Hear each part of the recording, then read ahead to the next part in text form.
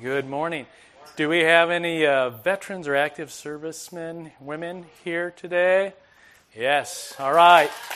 As a church, we want to thank you for your service. It's because of men and women like you that we get to enjoy the freedoms that we do in this country. So thank you. Thank you very much. All right, welcome to Element. My name is Eric. I'm one of the pastors here. If you don't have a Bible, there are Bibles underneath the seats. Feel free to use one. If you don't own one, take it home with you as our gift to you. We have sermon notes on all the communion tables around the room. They look like this. They have some notes and the scripture references and some questions that hopefully we can go through later. Also, there are these blank cards. As we've been going through the Reason for God series, some people have had questions, and so we ask you to write those questions down, and then hopefully we'll come back to these at a later date, and we'll answer some of those questions, probably in a series or something like this. So again, welcome this morning, and please stand with me for the reading of God's Word. This is Hebrews chapter 11, verses 1 through 3.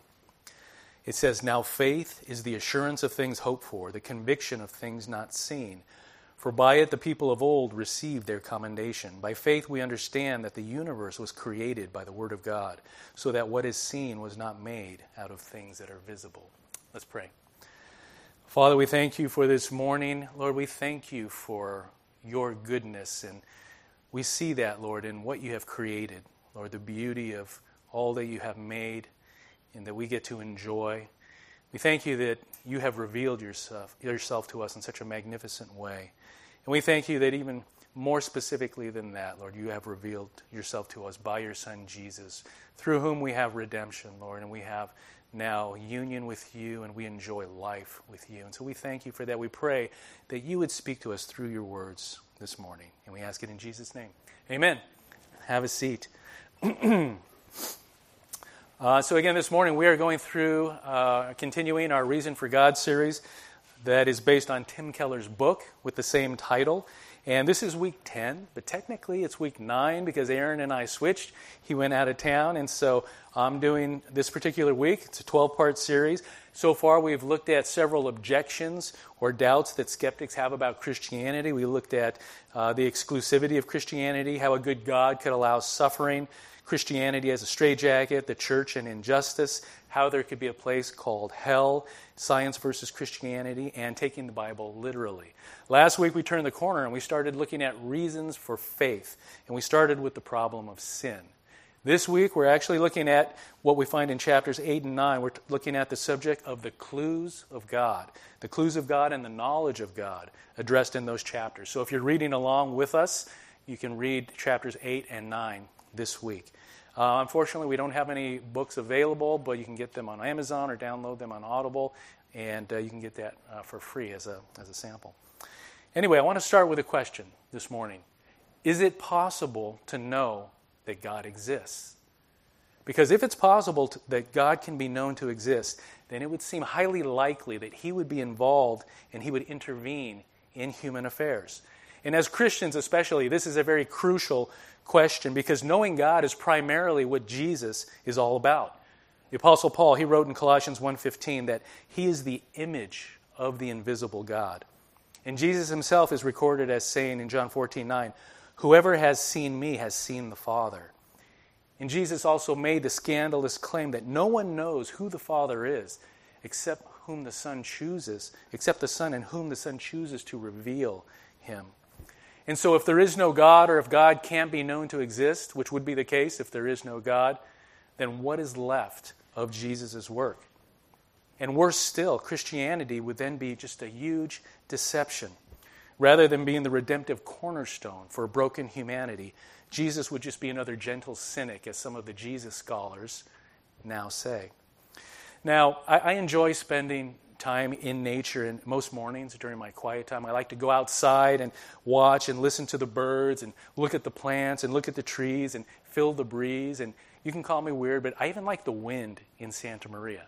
Now, I don't like the smell, but the wind is okay. It's not bad. And I'm fortunate enough that I'm able to work near the beach, so I can drive a mile down the road and I can eat lunch by the ocean. And the life that's seen in nature reminds me of God's presence, and it helps me to feel connected to him. We have a hot tub in our backyard, and many evenings I'll just sit out there in the dark and I'll look up at the heavens and I'll look up at the stars and just watch the people flying by at 30,000 feet, and I'll think about the power and the goodness of God in all that He has made. Now, God, by definition, is infinite. And we as human beings, we are finite. So God would have to reveal Himself to us in such a way that we could know Him and that we could relate to Him. And theologically, God's revelation falls into two basic categories. His general revelation, and this is where God communicates about Himself to all people at all times and in all places. And then also His special revelation, and this is where God communicates particular things about Himself to particular people at particular times. And next to Jesus Himself coming, the Bible is the primary example of God's special revelation. And 2 weeks ago, we talked about why we believe the Bible is reliable, to be trusted as God's specific revelation of who He is and what He has done and His plan for all mankind. But in general revelation, God manifests Himself through the natural world and through the inner being of all people. And this revelation, it's general in the sense that it's universally available to all people everywhere. And also in that its message generally reveals that there is a powerful and an eternal Creator that exists. And it's definitely not us. And this is the type of revelation that Keller refers to in the book as clues of God, or divine fingerprints, as he calls it. That when looked at honestly by anyone, they strongly point to God's existence as one to whom every human being will give an account. So what are some of these clues for God's existence? Well, the first one is the physical universe itself. Both biblical and classical Greek sources take the physical universe to be conclusive evidence of the existence of God. Biblical statements such as King David writing in Psalms chapter 19, verses 1 through 3, "The heavens declare the glory of God, and the sky above proclaims His handiwork. Day to day pours out speech, and night to night reveals knowledge. There is no speech, nor are there words whose voice is not heard." Or in the New Testament, the Apostle Paul in Romans chapter 1, verses 19 through 20, he says, "For what can be known about God is plain to them, because God has shown it to them. For His invisible attributes, namely His eternal power and divine nature, have been clearly perceived ever since the creation of the world in the things that have been made, so they are without excuse." Now, on the classical side, the Greek philosopher Plato, in the 4th century BC, he describes this non-physical reality that he calls soul, that's treated as the divine source of motion, which means change in the physical universe. And then this was then later refined by his most famous student, Aristotle, where he explains that this ultimate or this prime mover of the universe is a personal being. Pure thought, he calls it, that does not change or move, but directly or indirectly moves everything else through the attraction of its own radiant magnificence. And the Stoic philosopher Epictetus, who was a contemporary of the Apostle Paul, he said this, "From the very construction of a complete work, we are used to declare positively that it must be the operation of some artificer," which means a skilled craftsman or an inventor, "and not the effect of mere chance. Does every such work then demonstrate an artificer and visible objects not so?" He argues, "Let them explain to us, how is it possible that things so wonderful and which carry such marks of contrivance should come to pass spontaneously and without design?" And so this almost irresistible impression of a maker of the physical universe that is what Paul is referring to when he claims that the existence and the nature of God was plain. It was shown to human beings. And this impression remains strong even up to today. David Hume, who's often thought of as the prince of the modern skeptics, he concedes this. He says, "The whole frame of nature bespeaks an intelligent author, and no rational inquirer can, if after serious reflection, suspend his belief a moment with regard to the primary principles of genuine theism and religion." So, why is there something rather than nothing? Where did the universe come from? Because either it was not produced by anything or it was produced by something that's not physical or natural, but rather something spiritual or supernatural. And everything we know of in this world, from galaxies to molecules, it's contingent and it has been caused by something that is outside of itself. But this only happens in the context of other physical things, not in the context of nothing. Physical things come from physical things. But where did it all start? It's now widely accepted that there was a beginning up to the physical universe, that it did come from nothing and what's been called the Big Bang. But what caused that? What could be that something that's outside of nature that caused that? Only a supernatural, non-contingent being that exists from itself. And although this may leave us short of establishing that this source is the God of the Bible, it does provide important knowledge about this creator, other than it's not physical. We know that it must be of tremendous power to have produced the physical universe. How big? We don't know how big. But if we take Einstein's special theory of relativity, that equation E equals mc squared, if we take that seriously, the source of the world must involve enough E, or enough energy, to translate into the m, or the mass, of the physical universe. That is a lot of energy, a lot of power. And we also learn that if this source has the capacity to initiate or to cause the physical world, it's by the capacity of a will and by the exercise of choice, much like we humans experience in the things that we initiate and that we cause in this world. And so because of that, the Creator must also exercise the power of thought or intelligence in the choices that are made, because choices are consciously selective and they're directional. It not only considers what it does and the results of that, but also what it might do. And that's the nature of intellect. Now, in the wake of Darwin's theory of natural selection, our increased understanding in recent years about the astonishing complexity of life as we know it has led some longtime atheists like Anthony Flew and like Francis Collins to reconsider their positions. But even so, the complexity and the order that we see in the universe, it reaches far beyond. And it's actually prior to the complexity of living beings, to which Darwin's theory applies. In other words, the universe would have been there even if life and evolution had never occurred. And this brings us then to another clue, which Keller calls the cosmic welcome mat. The order that is glaringly present in the physical universe, it's led many thoughtful people to conclude that the source must involve a very high degree of intellect. The intelligent design has become clearer and clearer as we've learned more about our world and how incredibly fine-tuned it has to be to support organic life. In Francis Collins, he points out that there are 15 constants required, from gravity to the speed of light, to various other nuclear forces that all must be dialed in to such precise values that if even one of them was off by a millionth, or in some cases a millionth, the universe would not have come together the way it is. There would be no galaxy, no stars, no planets, no people.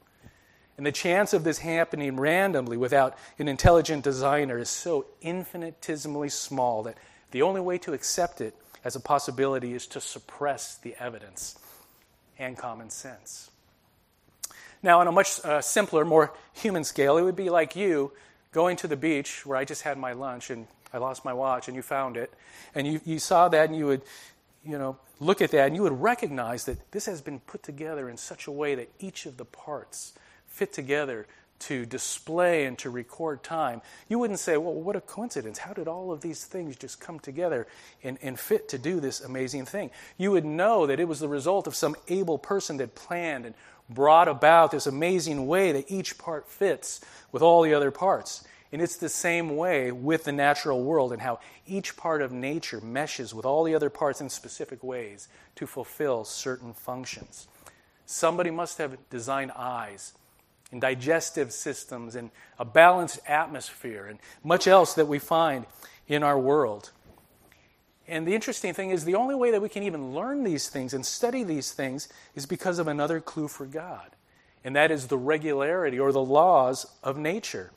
The fact that we can rely on water to boil tomorrow under the same exact conditions as it does today, that helps us to learn from our experience and to reason. And it's only because nature will behave in a consistent and predictable way. Keller points out that modern science arose and that it thrived amongst Christian civilization because of its belief in an all-powerful, personal God who created and sustains this orderly universe. And so the physical universe, with its complex and its precise order to sustain life as we know it. They are clues that God exists, that we can observe because they are external to us as human beings. But then Keller, he goes on and he now highlights clues that are internal to us. And because they are, we can become so familiar with these things that we take them for granted. And we never realize that these might actually be greater clues for God's existence. For example, our recognition of and our longing for beauty. When we witness the beauty in nature, or we see masterful works of art, or we listen to inspired musical compositions, we often describe them as heavenly or transcendent or marvelous because we recognize that they have meaning and they have significance. And in the presence of great art and beauty, even those who believe that man is the result of accidental, blind, natural forces, and that beauty and love are just biological responses that helped us to survive, even they acknowledge the inescapable feeling that there is real meaning and there's truth in life and that love means everything.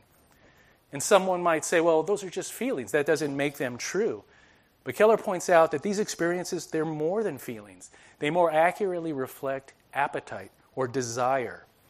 And St. Augustine, he argued that these unfulfilled desires are clues to the reality of God, just like our other desires and appetites correspond to things that actually exist to satisfy them. Hunger, sexual desire, tiredness, relational desire, they all correspond to things that exist to fulfill those desires. And so too, our longings that are evoked by beauty and joy and love, they are desires that point us to something that nothing in this world can ultimately fulfill. And as hard as we may try, no amount of food or sex or friendship or success can satisfy it. And so these unfulfillable longings that we experience is a clue that something that we really desire exists. It's a major clue that God is there. And so we've talked about the clues that are seen in the natural order of our world, the physical universe and the orderly, intelligent design and the regularity of nature. But now Keller, he moves on and he talks about now what's in the realm of the moral order of our world. And this is more than a clue. This is knowledge that we cannot escape. And this is the idea that human beings have a moral impulse, which we call a conscience, a sense of right and wrong, of justice and of moral obligation. Now, many believe it's wrong to impose one's moral standards on others, especially those from another culture, and that each person should be able to define those truths for themselves. But those very same people would have to admit that there are some things that are done in this world that no matter what somebody believes about their correctness, that they are wrong. Most people would agree that actions such as rape and murder and human trafficking and genocide are morally wrong. And this reveals that there is some kind of moral standard that we believe in regardless of what anybody else feels about them. We intuitively know that these standards exist and they are apart from us. And we use them to evaluate our feelings and our values. And our conscience tells us that we have a moral obligation to the things that we know to be right or wrong, regardless of personal feelings or self-interest or what our community or what our culture might say. The Nazis who exterminated Jews, they may not have felt that that was immoral. They may have even felt that they were performing a service to humanity. But that doesn't matter because we all should know inherently that it was wrong. And where does that come from? Where do these moral standards come from? Why do they exist? And the secular answer, according to Keller, is the so-called clue killer of evolutionary psychology. And this is the idea that everything from our recognition of beauty to our moral obligation is the result of natural selection, and that it evolved in order to help us survive. And it's this idea that our genetic tendency to act unselfishly or cooperatively with others survived in greater numbers than those who were selfish and who were cruel. And they say that this is why we enjoy beauty and why we feel obligated to sacrificially help strangers or even our enemies at times who are in peril. But this goes against everything that we know about natural selection and survival of the fittest, which is concerned only for the well-being and benefit and survival of our own kind. And it was precisely that kind of thinking that was instrumental in justifying the racial Nazism that led to the Holocaust. Now, the question of human rights is a focal point for morality in our world. This idea that every human being has inherent dignity and that it's wrong to violate the dignity of other human beings. But why should any of us believe that? Where does that human dignity come from? What does it depend on? In providing some possibilities, Harvard professor Alan Dershowitz, he points out that this idea of natural evolution, it thrives on violence. It thrives on predation in order to survive. And so there is no way to get the concept of individual human dignity from the things that we see in nature. And so another possibility is that we as a people created this idea of human dignity, and we honor individual human dignity because it's in the best interest of society or in our communities. But we've also seen examples where community majorities sanction terrible violence against other human beings. And because majority legislation on human rights goes both ways, there has to be something more on which to base it. And so we're left with this possibility then that human rights come from a God who created people in his own image. And therefore each human being is sacred and inviolable. And although Dershowitz rejects this as the basis for humanity, he and others have no answer as to what this something more might be on which to base it. Law professor Michael Perry, he concludes that though it's clear that there is a religious ground for morality of human rights, it is far from clear that there is a non-religious ground, a secular ground for human rights. And referring to German philosopher Friedrich Nietzsche's well-known claim that God is dead, he says that any and all morality of love and human rights is baseless. If there is no God, as they say, then there is no good reason to be kind, to be loving, or to work for peace. But the problem is, all of those people who say there is no God or there is no meaning to human life, that none of them can or want to live as if that is true. They go on appreciating beauty, longing for love, continuing as if life does have meaning and that human dignity must be protected. And this is why Keller points out that this so-called clue killer is ultimately another clue for God. Because even though they can't justify these things in a world without God, they still know that they exist. As a matter of fact, they can't not know that they exist. And so they're actually being disingenuous because they're living off of and they're enjoying values that should not exist in their own worldview. So it's because of all of these general revelations that nobody can claim ignorance. That makes all of us accountable before God. In the book of Romans, chapter 2, verses 12 through 16, the Apostle Paul, he writes this. He says, "For all who have sinned without the law will perish without the law, and all who have sinned under the law will be judged by the law. For it is not the hearers of the law who are righteous before God, but the doers of the law who will be justified. For when Gentiles who do not have the law by nature do what the law requires, they are a law to themselves, even though they do not have the law. They show that the work of the law is written on their hearts, while their conscience also bears witness, and their conflicting thoughts accuse or even excuse them. On that day when, according to my gospel, God judges the secrets of men by Christ Jesus." What this tells us is that even without the special revelation of God's law or his commands, that all people will be responsible before God because of their conscience, this internal law that bears witness to their thoughts and their actions. It doesn't mean that without the law that anybody can fulfill the law's requirements, because we know nobody can do that. Even those who had the law couldn't do that. We see that in Galatians chapter 3, verses 10 through 11. It says, "For all who rely on works of the law are under a curse, for it is written, 'Cursed be everyone who does not abide by all things written in the book of the law and do them.' Now it is evident that no one is justified before God by the law, for the righteous shall live by faith." And so what we see here is that this internal law in the unbeliever, it works to perform the same function as the law did for the Jews. And we see in Galatians chapter 3 that this was not to justify us before God, but it was to make us aware of sin and to lead us to faith by bringing us to Jesus Christ. And so all of these clues in the general revelation of God serve then as the law does, to make us guilty, not to make us righteous. And so we see then from the revelation in nature, the physical universe, that man ought to conclude that there is a powerful and an eternal God that exists. And then from the revelation that is inside of each person, that internal law, our conscience, man should realize that he does not live up to that standard. And even though the content of that morality may vary culturally, we all know that there is a moral standard to which we ought to follow. And if we don't suppress that knowledge, the conclusion should be plain to us that we all fall short of that standard. And we are all guilty in relationship to God.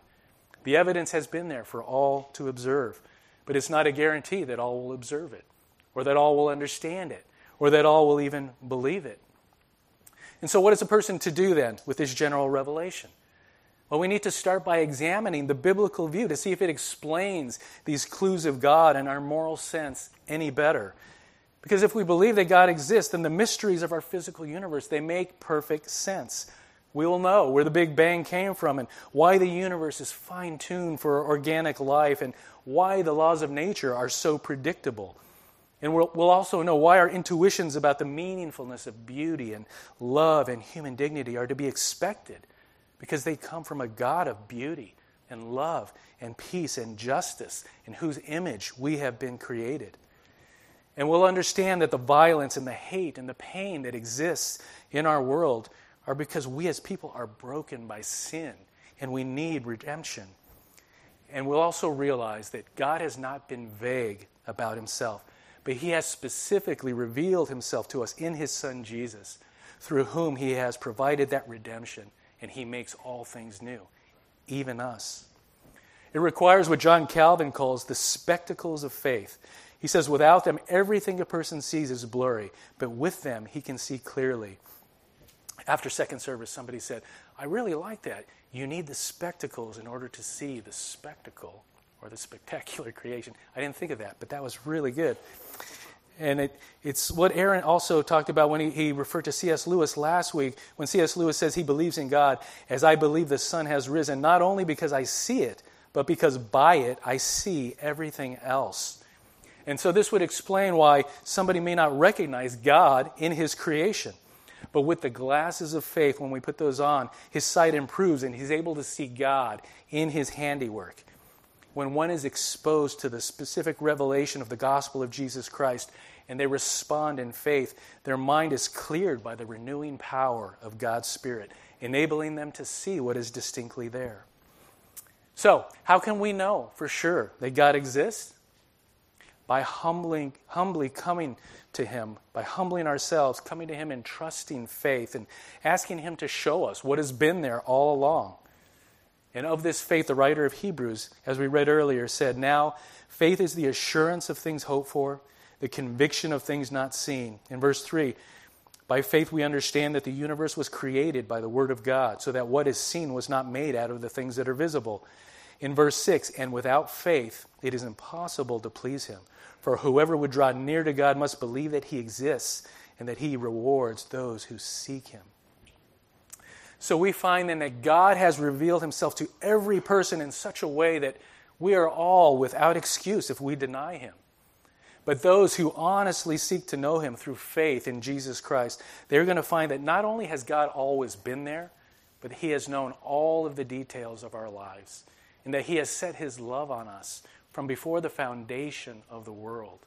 And that God invites all of us, as the psalmist writes in Psalm 34, verse 8, to taste and see that the Lord is good. And that's what he invites all of us to do today.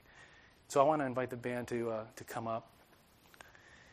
And if you have tasted and if you have seen and you know that God is good and you have become his, as we do every week, we come to the Lord's Supper, we come to communion, where we take that cracker and we break it and we're reminded of Jesus' body and we dip it in the wine or the grape juice and we remember his blood that was shed to cleanse us from our sin and from unrighteousness.